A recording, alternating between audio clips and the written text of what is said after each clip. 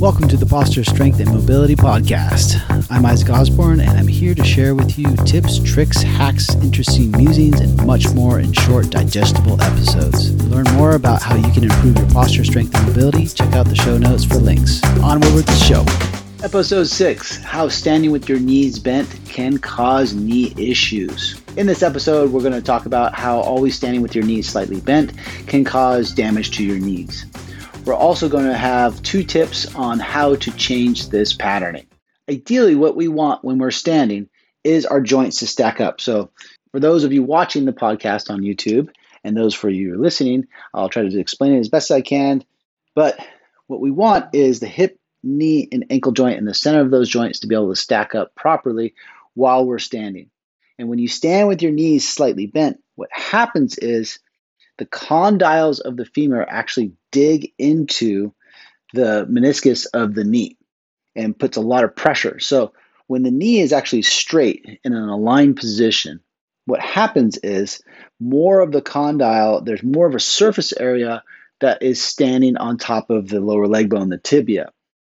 However, when you slightly bend your knee, you get less of that surface area and more of the point of the femur going into the meniscus of the knee. So there's more pressure going into the lower leg bone of the tibia when you're standing with your knees slightly bent.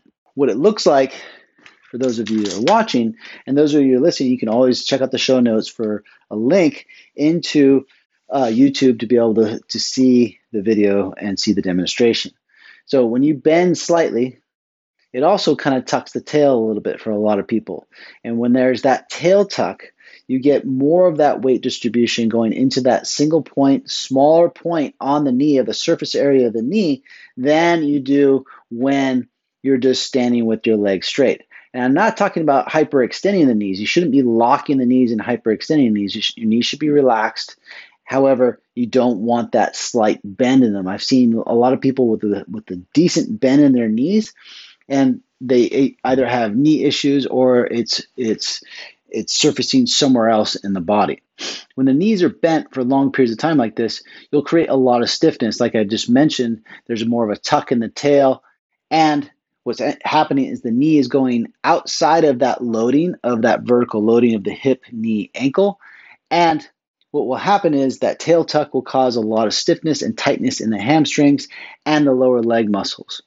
This in itself will start to contribute even more to that either knee pain or might be ankle pain or could even be hip pain manifesting from standing with your knees slightly bent just like this.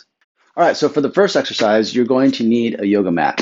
You're going to place the yoga mat at the wall, and you want it so that your heels are be up against the wall, but you want it so that the ball of your foot is going to be on the yoga mat. So that is about 4 or 5 inches away from the wall. So if I stand on the yoga mat, balls of the feet are on the yoga mat, heels are against the wall, my butt is against the wall, I'm not pushing my rib cage out away from the wall. Do your best to allow the weight distribution to go through your heels. So really sink into your heels, because the tendency is going to be to try to get your weight distribution to go on the balls of the feet. So you kind of have to pull the tops of your feet up towards your knee. So your back is against the wall, heels against the wall, your feet are on a yoga mat. It's about 5-6 inches away from the wall, depending on the size of your foot. Your butt is against the wall, your upper back is against the wall. You're not pushing your rib cage away from the wall. Your head is against the wall. Bring your shoulders kind of up and slightly back and press them into the wall. Stay here. Allow your weight to drop into your heels. You want to stay here for about 3, maybe 4 minutes, and do this a couple times a day. Now, the next exercise is more of an awareness practice than an exercise. You can do this throughout the day when you're standing and talking with somebody.